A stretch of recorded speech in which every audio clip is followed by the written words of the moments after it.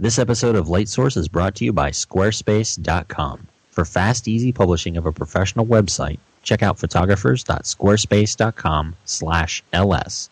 And when you sign up, use the promo code LS1 to receive a 10% discount. This is John Scarpati, and you're listening to LightSource.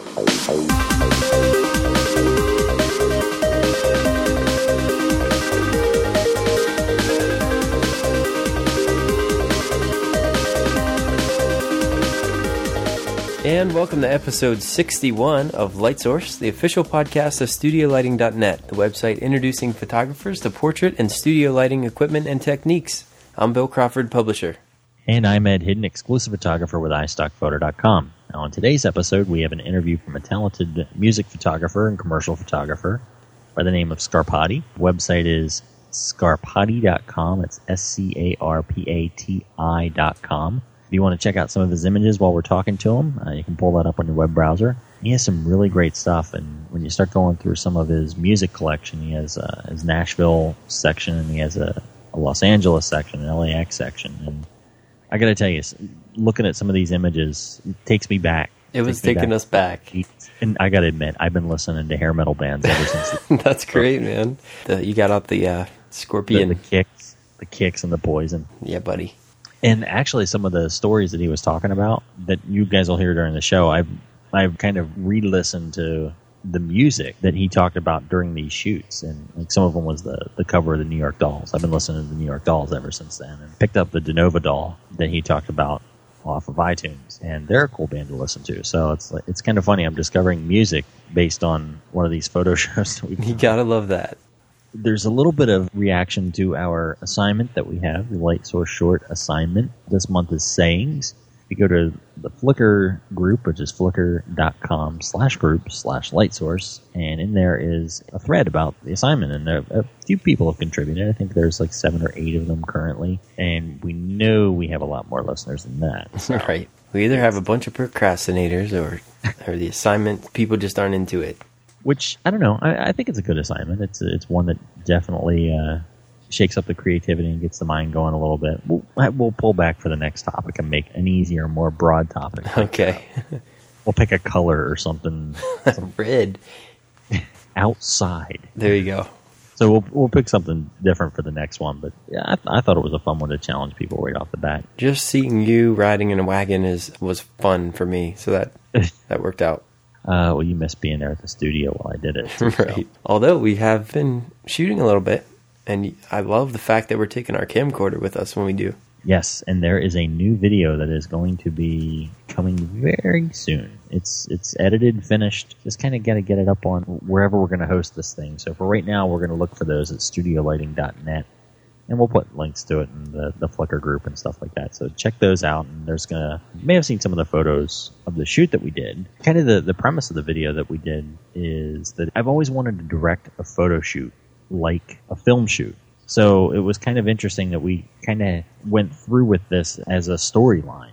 And when I looked at all of the images, when I got them back to back, it kind of told a story, kind of like a comic book after I got my selects done. I had a good image from each scene, I guess, as you would call it. Yeah, I thought it was an interesting way to direct a shoot, taking a cue from the film world and kind of going that route with it. So you'll see that, and you'll see behind the scenes, and I don't want to spoil the whole thing. Yeah, it was a lot of fun, so we'll just leave that at a stay tuned. But there's been some other video in our Flickr group that's caused a bit of a buzz, I thought. Yeah, the user Ryan Allen from RyanAllen.com.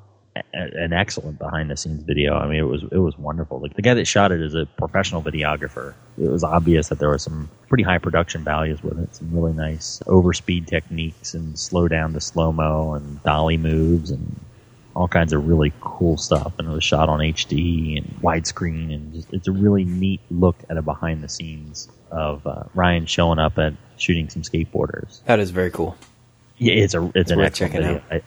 It's where I want to set my mark for my video work. There was also a post, I think it was this afternoon or yesterday, someone had added to the poll a DIY camera rig for mounting onto your car. Oh, I've seen some really interesting stuff with car photography. Yeah, well, we were even talking about bicycles and stuff like that. I've tried doing some Bogan super clamp stuff on a bicycle. It's a little sketchy. better luck with the motorcycle, just because you have a little bit more stability to the frame and some weight to hold the camera solid. So I do hope to do a little bit more work with that this spring, with doing some more motorcycle type work. But this one is really interesting. It has some high power suction cups attached to a rod, attached to a tripod mount at the end of it. And which Flickr user was that? This is TeamUR. It's TEMU space R. It's very cool. It is really cool. The images that he got were cool too. Yeah, they look like those your typical automotive pan motion where you have like the background's in motion but the car's frozen. So obviously this camera is just kind of like hovering out in the middle of nowhere. Well, we have a little bit of a longer interview in this episode, so we probably ought to let these guys get into the show. These guys would be us. Oh, you mean the listeners? Yeah. We're the ones always getting in the way of the interviews. This is true, and this is a really good interview, so we don't want to cut too much time off of this one. I'm anxious to hear what everyone else thinks of this interview.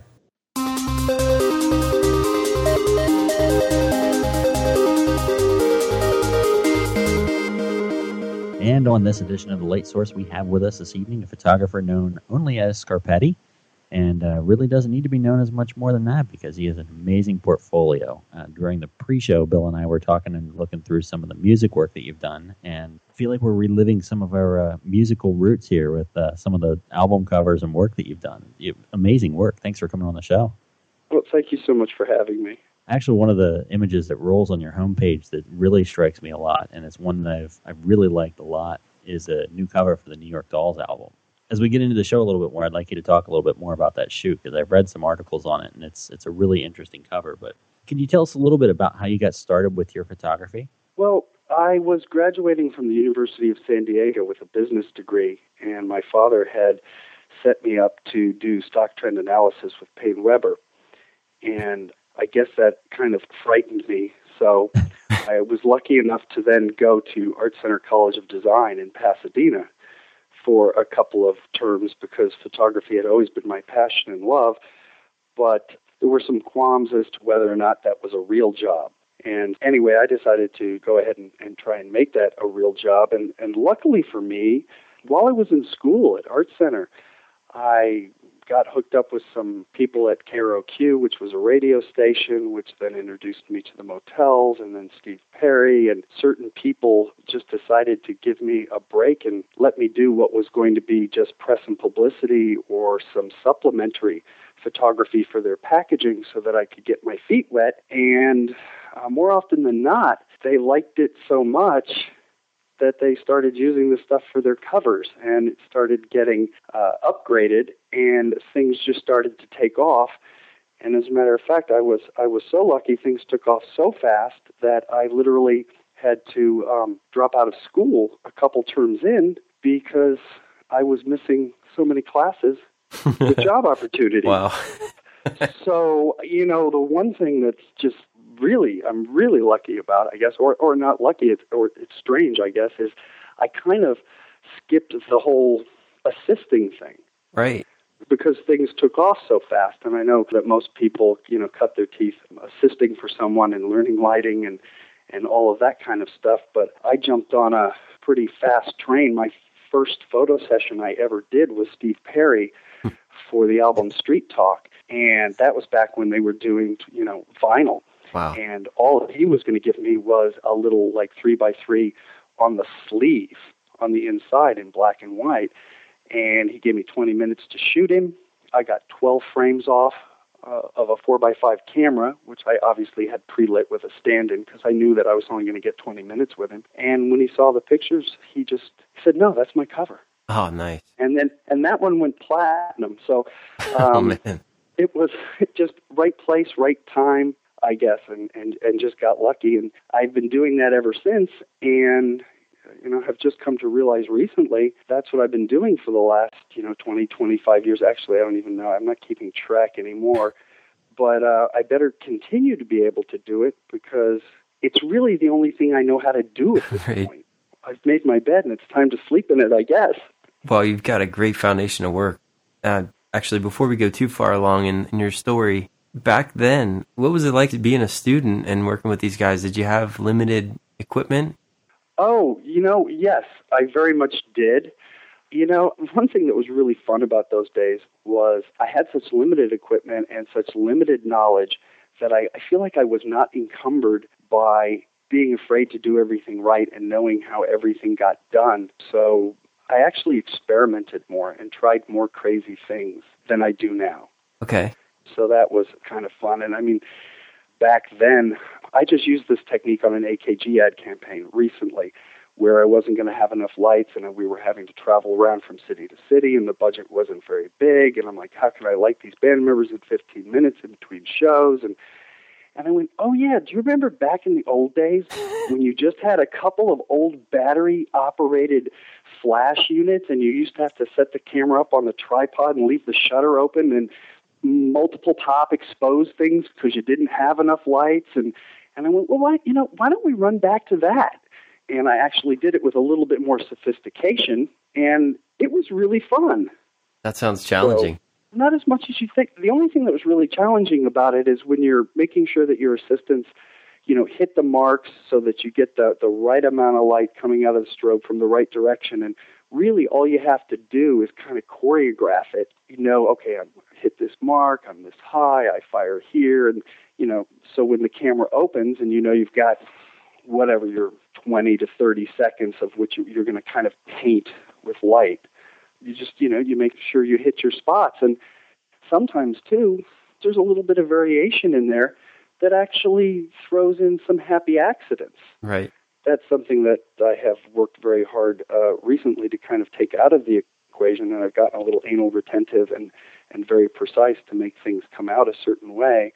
And running back to the old art school days and letting a little bit of slop and happy accidents slip in there, I just forgot and am enjoying again a little bit just a different and fabulous way to work. Because there really isn't one way to work. And one of my favorite things about this industry, and the reason I don't get bored, is because every location, every studio, all your talent, your sets, it's like a whole new wonderful set of parameters and problems to be solved, and it's not that routine. Right. And I think that's one of the reasons that I became so afraid of doing stock trend analysis for a brokerage firm, because it seemed like it was going to be, it would be like being stuck at the Holiday Inn playing the same set every night. It would be kind of scary. And one of the things that I've been told is a problem of mine is that I don't have a style. And so sometimes when art directors or people are looking at books, my book is too all over the board. It confuses them, and they're not sure where to peg me. So I actually lose some jobs over that because I haven't established the quintessential Scarpati look. Right. So when you want the look, you go to Scarpati. Even though I know I actually probably work less because of that, which I don't understand the logic behind that, but it's true, I still refuse and buck coming up with that and doing that, because then I would slowly be falling into that routine of being at the Holiday Inn playing the same set over and over and over. That's a really cool way to look at it. And we had heard before, you got to get your style and find your style early, and but I like this approach, and I think it really comes through in your portfolio as a plus. Well, I'll tell you on a personal level, for me it works, and I have chosen that, and I enjoy that. I will warn anyone out there listening who's getting into the business of photography, it is not the most prudent business decision to make, because people do like the comfort level of knowing that they're going to someone that has a look and going to them for that look. It truly is the way things work. So there's the backlash to that. To dig into that a little bit, though, give us a little peek into how that diversity comes about. Are all these shots your idea, or do you really lean on the musicians for their... How do you do that? That's one of the reasons why I like this business so much. There isn't one. There are bands that come to me that have absolutely no idea what they want, and I have almost pure creative control. Obviously, I listen to them, I listen to their music, I pitch concepts, and that's what we get to do. Those are actually becoming fewer and far in between, but those still do happen. Sometimes the art director at the record label pretty much has full control, especially if it's a young act. And they know based on demographics and, I don't know, whatever research they do, what's moving units and what's working. And they're trying to produce a product that will sell. And so we have to follow a certain looks. And the wonderful thing is it can be a wonderful mix of any of the people involved in the scenario. Sometimes management is actually the most powerful player. Sometimes it's the lead singer. Sometimes it's the entire band. And the demographics and the mix of how much each person is going to contribute to the project changes on almost every project. That's one of the first things you have to figure out is just the structure of all these people works and who you're listening to and who you're trying to please the most. The only thing that's a little spooky is from time to time, you'll have a new person show up whom you've never spoke with, show up on the set, who has ideas. That's a little irritating. That would be... Especially if you've taken production meetings and you've done comps and you've talked about it and you've hashed this whole thing out and you have a plan, and you're like, and you are? Right. And where were you during all the production meetings? And so I've set my studio up so that the place where you get wireless internet connection and food and all of that kind of stuff is kind of to the back of the studio where you can see what's going on, but I just kind of, then I try and, shoo those people to, oh, here, did you notice we have some catering? And just do That's that. great. And then I also cloned one of my monitors if I happen to be shooting tethered and, moved it kind of away so that people can feel like they're, I confuse easily. I'm not the sharpest attack in the box. And sometimes if I get too many people yapping what they think all at me at the same time while I'm trying to work, I've gotten pretty good at blocking that stuff out, but sometimes it can flush to me a little bit. Right. So I try and have some people run interference for me in situations like that. Yeah, I can see it now. You look at the roster of your studio, and it's like, why is this person in the title bouncer? Well, actually, while we're talking about your studio a little bit, you have a little tour on your website at Scarpati.com. It's SCARPATI.com. If anyone wants to follow along that's listening to this at their computers, you have an excellent studio tour, and it's actually something I think I would love to come down and visit and see. Tell us a little bit about the space that you have to work in here. Well, the space I have to work in is it's interesting. I love it, but it has a lot of shortcomings. I had a 6,000 square foot studio in downtown in Los Angeles. And it was wonderful because I could build multiple sets. I could have things staged off to the side to fly in. There was a big footprint and a lot of elbow room and room to work. And I got very spoiled with that. One of the things that I got very spoiled with and I really miss is when we were doing a big set, I could spend days building the set, lighting the set, tweaking the set with stand-ins.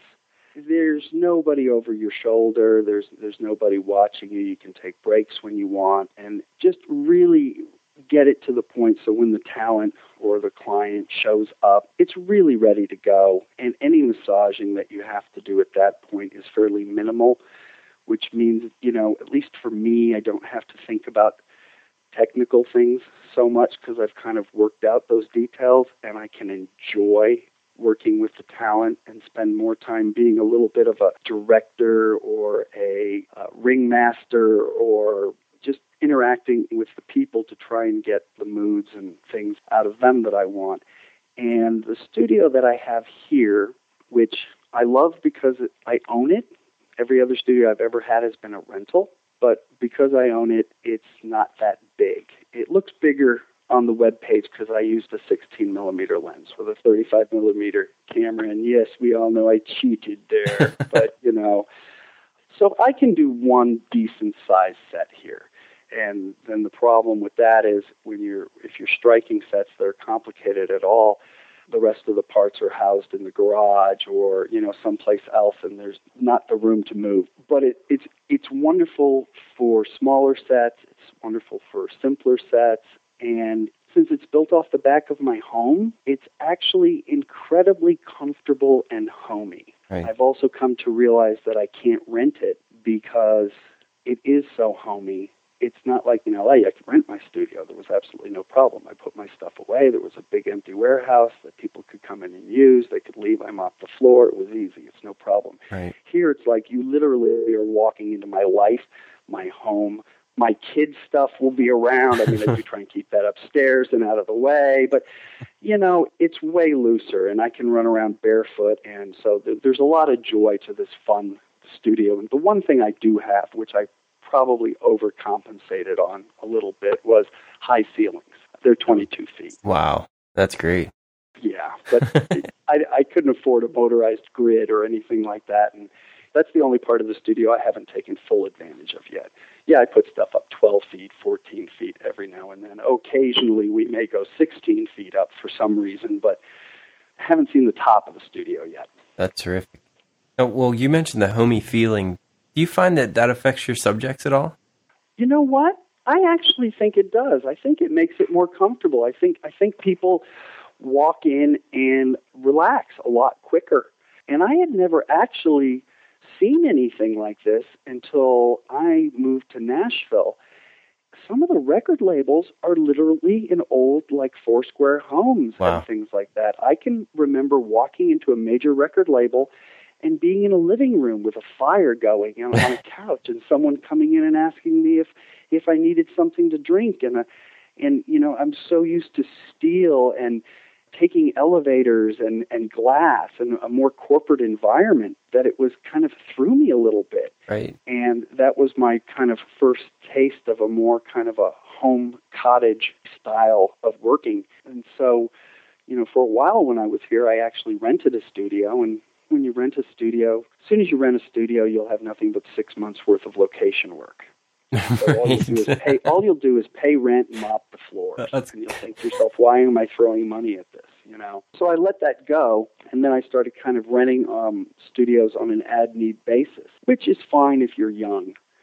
But, if you get a little older and you can't afford as many assistants as you really need, and you're ending up hauling a lot of C-stands and sandbags and stuff yourself, and then when you yell rap, you're like, oh, now we got to break it all down and take it home, And then when you get it home, you pull the trailer into the garage and you're like, oh God, I'm not going to unload this tonight. And so kind of wearing me out with the renting. And then I realized, well, you know what? It's not going to be as big as I would like. It's not going to be as fancy as I would like. But I could probably build something that I could shoot 70% of my studio work in off the back of my house. And then when all's said and done, I'll own it, which means at some point, I can sell it and then even theoretically make some money on it. And between you and me, the only thing I've ever really done in my life that made total financial sense was I bought a house in Nashville at the right time because my property values have gone up exponentially. Yeah. And I don't think I've ever bought or done anything that was worth more money than I invested when in you were done with it, right? Yeah, when I was done with it, everything else I've got is like, oh, I paid that much for this.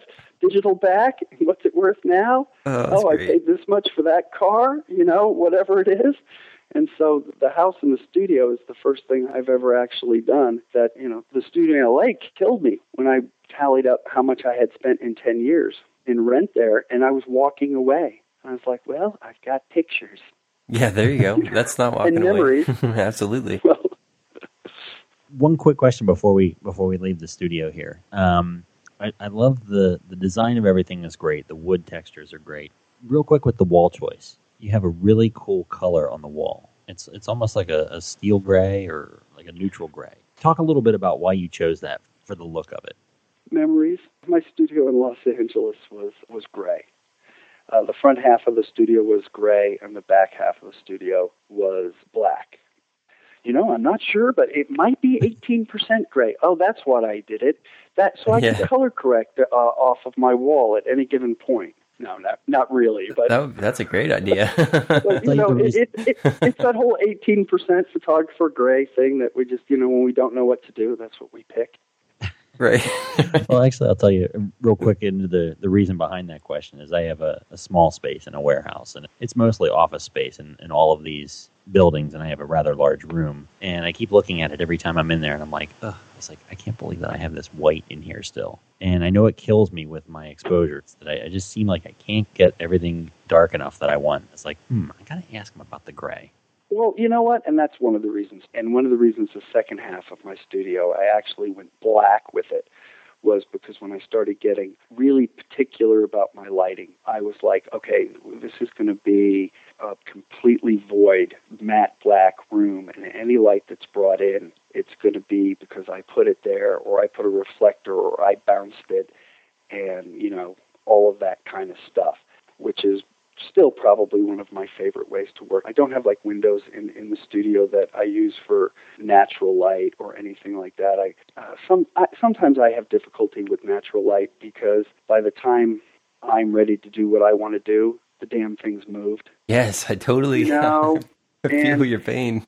And even when I do location work, you don't always get to, but I really try and get out to the set the day before and get a feel for the areas that I want to shoot and get a feel for where the sun is going to be at a certain time of day, and at least pretend like I'm prepared for the right lighting. And the reason I say pretend is because, you do that and then it rains, or, then the clouds are out, or, whatever. A couple times it's even been snowed, and trust me, on the times that it snowed, it was like, what?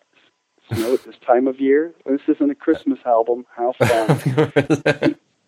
So it's not that I don't do natural light stuff, but it certainly is not my forte. I always try and supplement it. I try not to count on it.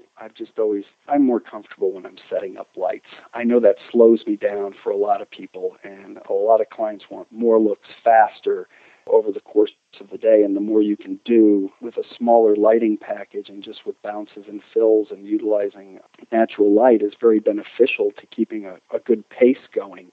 Right. But it's not my preferred method of working. Of course, we rise to the occasion and we do whatever is necessary to get the job done the way the client wants it. So I'm not saying I can't do it or I don't do it. It's just not my first choice.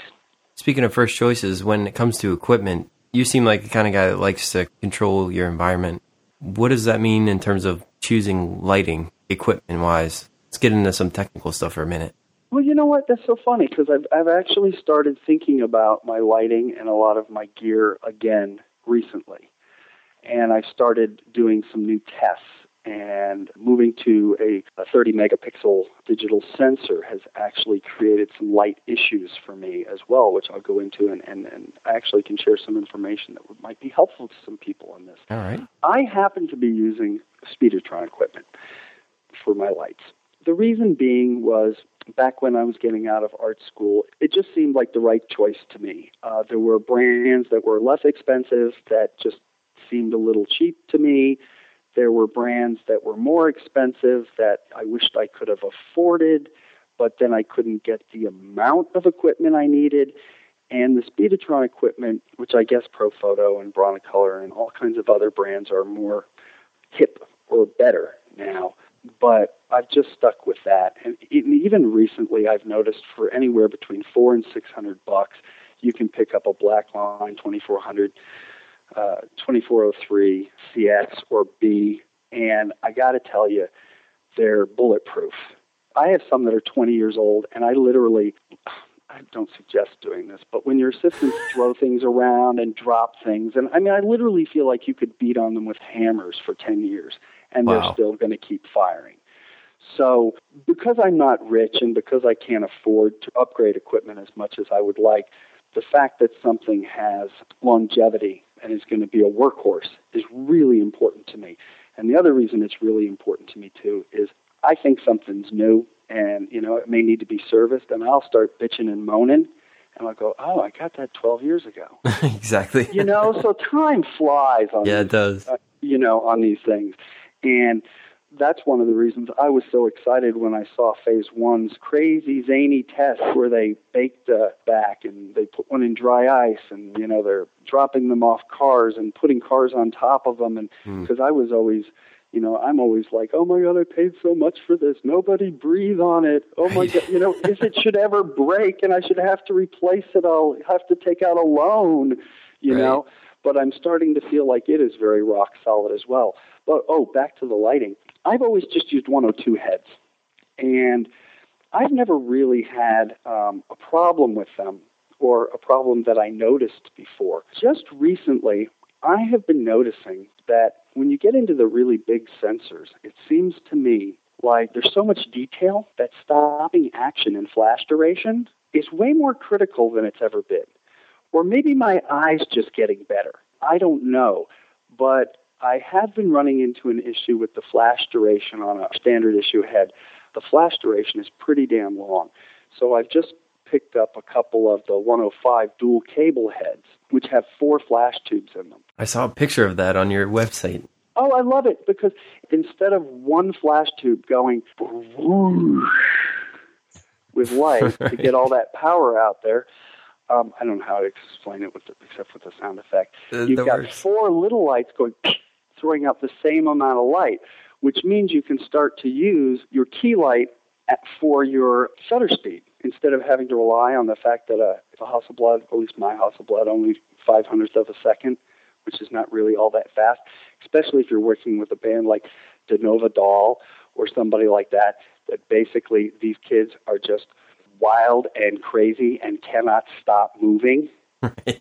You need a really short flash duration to be able to do that. And I mean, I'm talking like 1/2000th of a second or faster. And once you get it, so I find it a little odd that on 2 1/4 film and some things like this, I didn't really notice it that much. But, when you're blowing up a 96 meg TIFF or whatever it is, and you look at it and you can, all of a sudden you can see every piece of fabric and every piece of detail the way you can with these really big high-res digital backs they have now.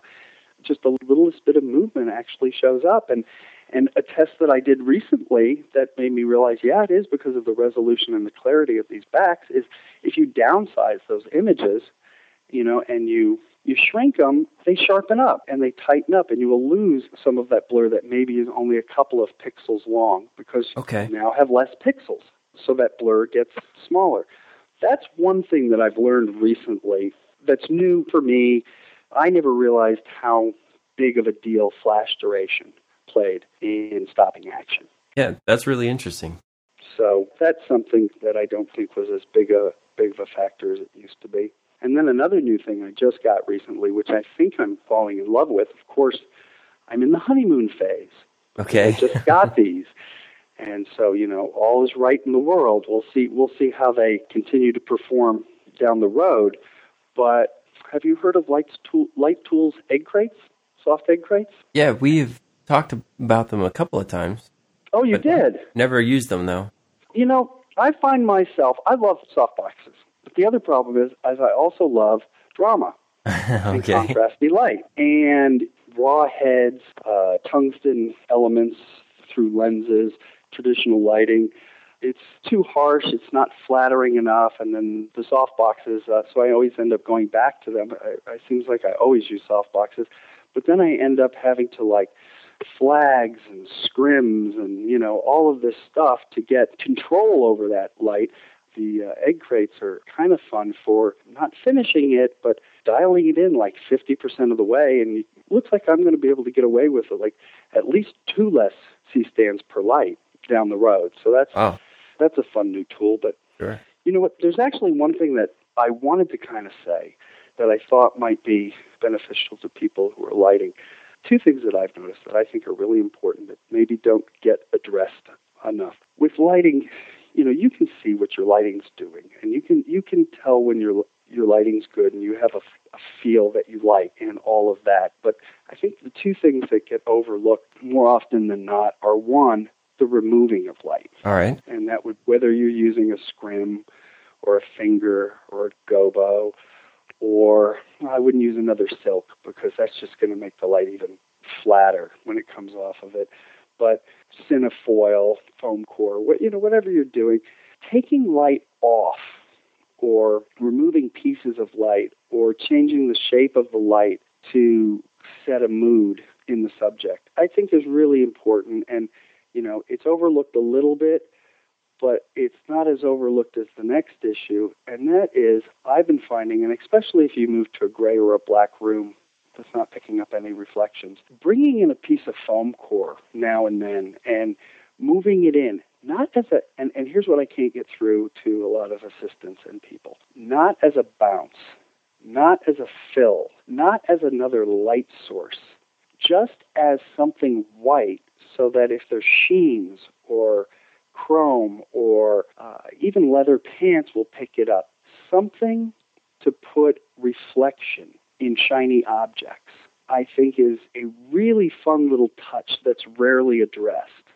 Maybe it's not rarely addressed, and maybe it's actually an incredibly obvious thing and everybody does it, and I just figured it out. But having and picking a couple of pieces of 4x8 foam core and figuring out where you want them, not as a fill, but just as like a little catch reflection is really cool and fun. Everybody always wants to move them in to the point where they become lights. And you're like, no, it's not a fill. I don't want it to actually light the skin. I just to catch some shimmers and sheens on the reflective surfaces. So it kind of adds more visual interest to the dark surfaces or shiny surfaces. Sure, and I mean, a perfect example of it would be vinyl pants. Right. If you're shooting someone and they have a chrome mic stand. Oh, okay. Well, you don't necessarily need to light it, but if you don't take a piece of foam core or something and set it kind of off where it's catching some light, obviously, because it needs to go white, but it takes very little light for shiny object to catch a reflection. And I wouldn't so much call that, I mean, I guess it is lighting them, but it's not lighting them in the sense that I think of lighting something, because it's just a reflection and breaking up, using reflections to break up areas. Wow, that seems like a subtle thing that can make a big difference. It really can. I also have to always make sure that they're pulled back far enough that they're not actually lighting the subject as well. That's definitely something we're going to have to play with at the studio next time, Bill. I agree. Bring your vinyl pants. No, you bring your vinyl pants. Look for it on Twitter. Do you mostly use softboxes then? You mentioned that you like them a lot. I shoot exclusively in softboxes. Okay. Now, every now and then I get mad that the softboxes have too much wrap and they're not contrasty enough. And, every now and then I'll get mad at them and I'll rip out a silk in a grid spot and say, all right, well, if you're not going to give me the light I want, right, I'll just move to another light, you bastard. And those are always just a little bit too harsh, unless you've got the really hot babe or the 20-year-old pop act. And then, you pretty much, the sky's the limit. You can light them any way you want and they're going to look great. But most people aren't, supermodels. So, right. So you have to be a little bit more careful with them. I always seem to go to the softbox. I will tell you though that I don't use the secondary diffusions. Oh, really? Okay. On the inside, maybe with product or something like that. But I like softboxes and I like to keep them as harsh of a softbox as I can. Another thing, which this is embarrassing, but I've been doing research into softboxes, and that's only because a lot of the softboxes I have are, well, let's just say they've served me well, right? And it's time to slowly start looking again, right? And maybe they didn't have this many variations on softboxes last time I purchased softboxes, but Shimira, Pro, Super Pro, Super Pro Plus, right? And I'm like, oh my God, what are all of these variations? And I'm pulling out my softboxes, and I'm like, oh, this is a Super Pro, so it doesn't have Velcro on the inside for the attachments. Well, that sucks. I guess I'm going to have a seamstress sew some Velcro in there for me. Exactly. And then I got this other little one just recently because I was looking for a little bit of a harsher light, and it turns out it has a silver interior instead of a white interior. And if you take the secondary diffusion out of it and put an egg crate over it, I'm telling you, it's kind of fun. It's like putting a snoot on a Fresnel's. Oh, yeah, like the focusable lights, the big, like the big studio film lights.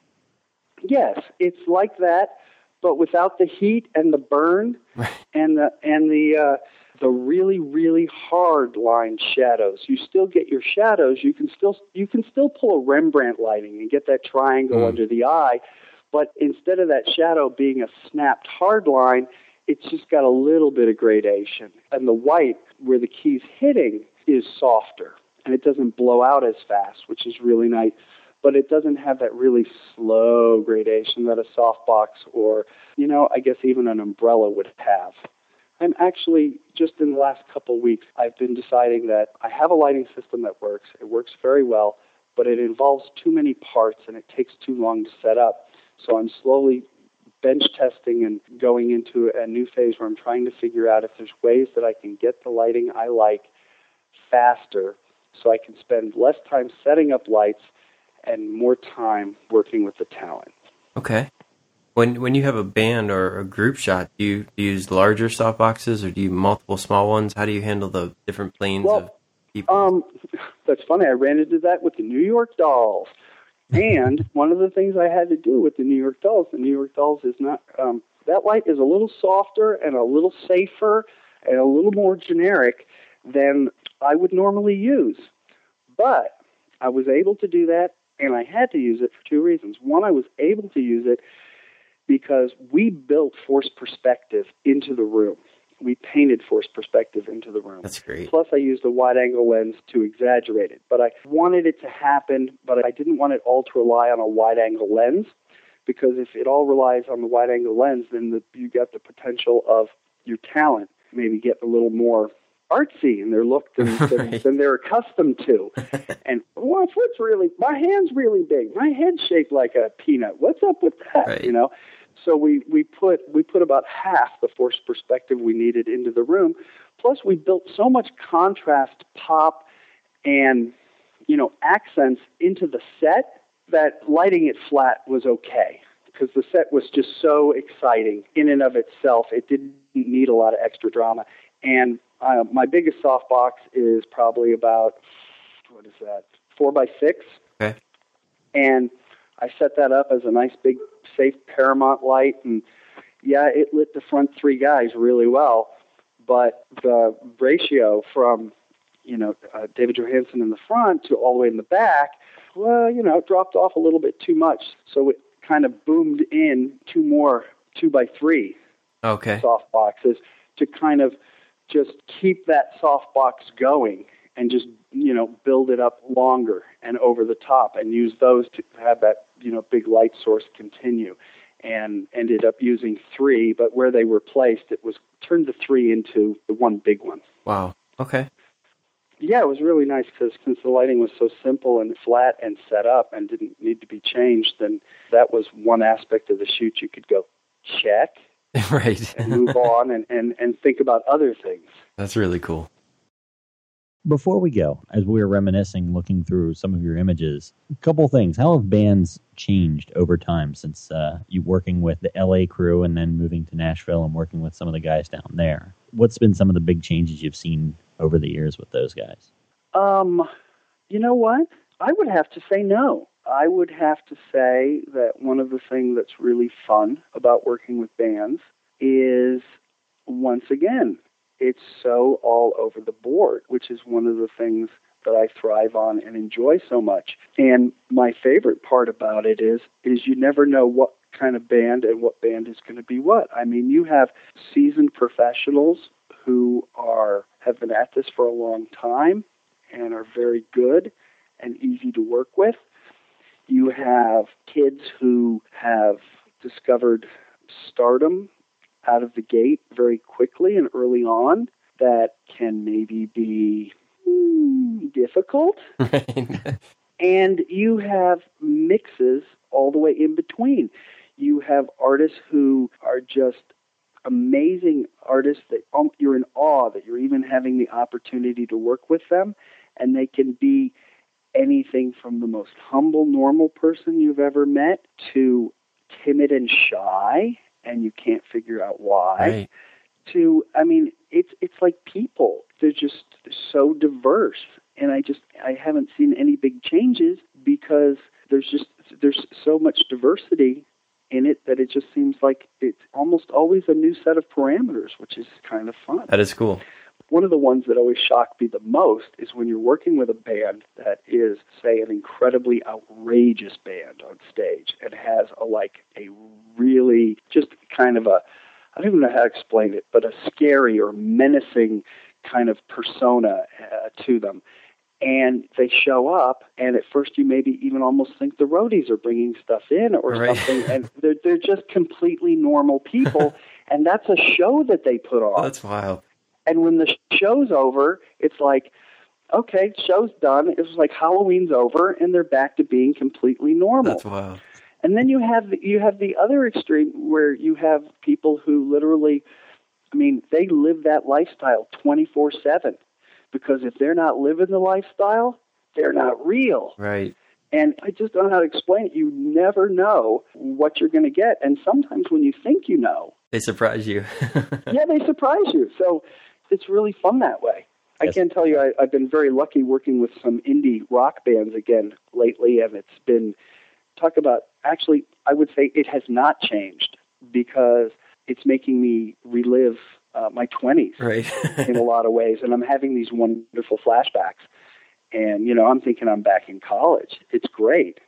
I wake up a little sore the next morning, which I didn't used to. But I guess the only change that I've seen is, and especially compared to the 80s, overall people probably take better care of themselves. They probably don't party as hard as they used to, and are a little bit more serious about making sure that they can be around for the long haul. Okay.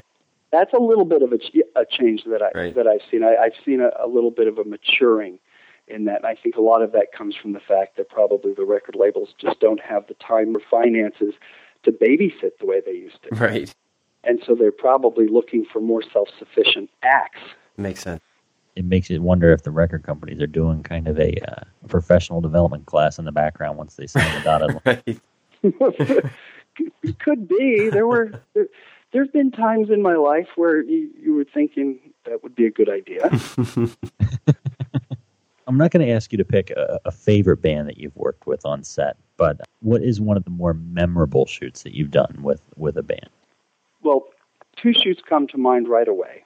And that's just both because they're current and for different reasons. So maybe I can try and give you a short answer on each one. I know you had mentioned the New York Dolls earlier. I love that cover. I do too. And I love that cover for so many reasons and on so many levels. I had been missing a style of photography that was one of my favorites that I was 89 through 92 doing a lot of. And it gave me an opportunity to go back there and play. And that was really nice. The other thing was I found out for financial reasons it was too expensive for me to try and do the shoot in New York. So I found out that if I worked with people from Brooklyn, that I could get much better rates. Plus, the people that I talked to, we just also happened to click. Like, for example, instead of having to build a set in one day and then shoot and then break it and get out to be able to afford to use the space, I could get a space for 3 days, which meant I could go back to my old... Remember I was telling you about my old style of building sets when I had the big studio in Los Angeles? Right. Take my time, paint the color, think about it, change my mind, right. prima donna, repaint it, move the lights. You can't get away with that kind of crap when there's people tapping their watches and looking at you. But you can if it's like, okay, I'm not getting paid for today. I'm just going to eat today, play, and have fun and make this look the way I want. So I found a studio that set in Brooklyn that afforded me the opportunity to do that. And then the other thing, though, that was really cool about it was my dad grew up in Brooklyn, and he had moved to New Jersey when I was born. So I myself never grew up in Brooklyn, but I had a lot of family in Brooklyn, and I remember going out on Uncle Mikey's boat out of Sheepshead Bay and blue fishing and stuff like that, and I hadn't been there in ages. So kind of running around in Coney Island and checking out my dad's old stomping grounds was really fun, too. On top of that, David Johansen, and actually all of the members of the New York Dolls, just the coolest, most awesome people to be around. It was unbelievable. Like David Johansen and Mara picked us up, and we drove around, and he went with us when we were picking out props, when we were doing stuff. And so imagine the tour of New York I got right. while we're driving around picking up props and stuff. And the art director, Jeff Chenault, on the project was, just amazing. So, everything about that experience was really wonderful. And I took a whole week I went up there and probably worked on it for 3 or 4 days. Yes, we could have done it in a day if we doubled our crew and busted our nut. But I had the opportunity to, take a couple of days setting it up and go slow and enjoy myself, and then a little bit of sightseeing, which 9 out of 10 times I do not get to do when I travel to a city. That one was amazing on all those kinds of levels. Visually, the being able to go back to one of my favorite places and work styles. I mean, it was win, win, win, win, win, win, win.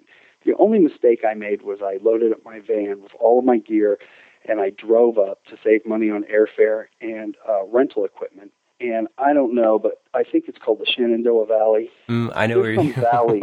There's some valley on the way that's like the Twilight Zone that just never freaking ends. I'm like, where are we? In the Shenandoah Valley? That can't be possible. That was 8 hours ago. Where are we really? So, other than that experience on both the way up and the way back, all was good. And so that was cool. Another project, which happens to be, it's very, very strange, happens to be with the same art director and same record label, would be Denova Dahl, whose album came out yesterday, as a matter of fact. The thing that I enjoyed, and that one was shot here in Nashville, that I enjoyed about that one so much was the band members were so cool, so creative, so fun to work with. Once again, I was very much given the opportunity to just play. The label gave us a lot of free rein to do what we wanted. So when I was sitting down with Joel and Saray and we were coming up with ideas, the sky was the limit. We didn't have to, hit any particular look, so we got to play and do a lot of crazy things. Unfortunately, a couple of my favorite things that we did for them haven't actually been used yet, and I don't know if that was because, and they were certainly the best, if that was because they were too outrageous or they're saving the best for, something special and last. Right. Anytime a band, you can say, all right, we're going to cut off all your heads, we're going to mount them onto moose plaques, hang them on above the fireplace, and we're going to put Saray in a Pocahontas outfit with a musket and a dog standing in front of you. You know these guys, they've got a sense of humor, they're fun, they're game. That's great. Or if you say, we're going to paint you gold and draw fake mustaches at you, and let's all, pose like you're muscle men in front of a tent, in Coney Island in the 20s. And they all go, yeah! Oh, that's terrific. You got to love clients like that. Absolutely, yeah. Try doing that with a family of 4, Ed. Yeah, well, exactly. Well, but they're the other reason I had to start looking into flash duration, though. Oh, okay. Moving around so much. Yeah, like you'd expect people to be doing trampoline shots and catching you in midair. Right. The only difference is that you weren't allowed to wait till they were at their apex where they actually stop moving. When someone jumps up, they actually do stop moving when they're at the top of the jump.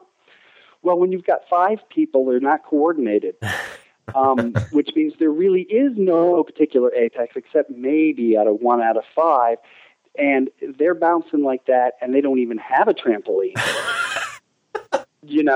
That would be a lot of fun. It was a lot of fun. Yeah. It is a lot of fun.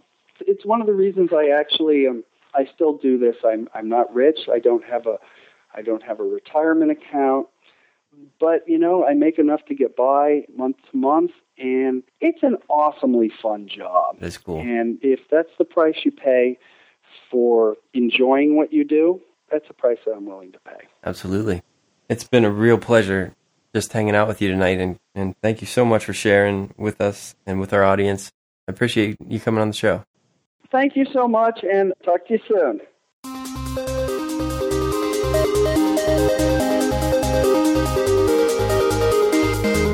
Well, that's all we have for this episode of LightSource, the brightest podcast on the internet. Be sure to check out the show notes for this episode and all the other LightSource episodes at the website studiolighting.net. And you can also send us an email comment at studiolighting@gmail.com when you can send us comments, questions, or just images that you'd like us to see. And if you really want to get involved with some of the other listeners to the show, you can head over to the LightSource Flickr group at www.flickr.com/groups/LightSource. You can post your images and get feedback on your photography, as well as seeing the things that we're taking pictures of. And as always, if you missed any of these links, our quick outro here, you can find all of that and more at www.studiolighting.net. Till next time. Bye-bye.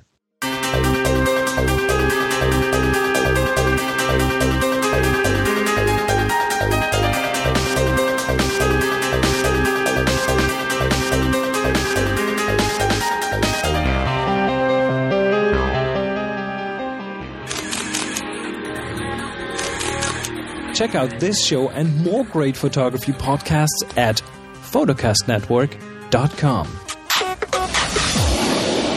photocastnetwork.com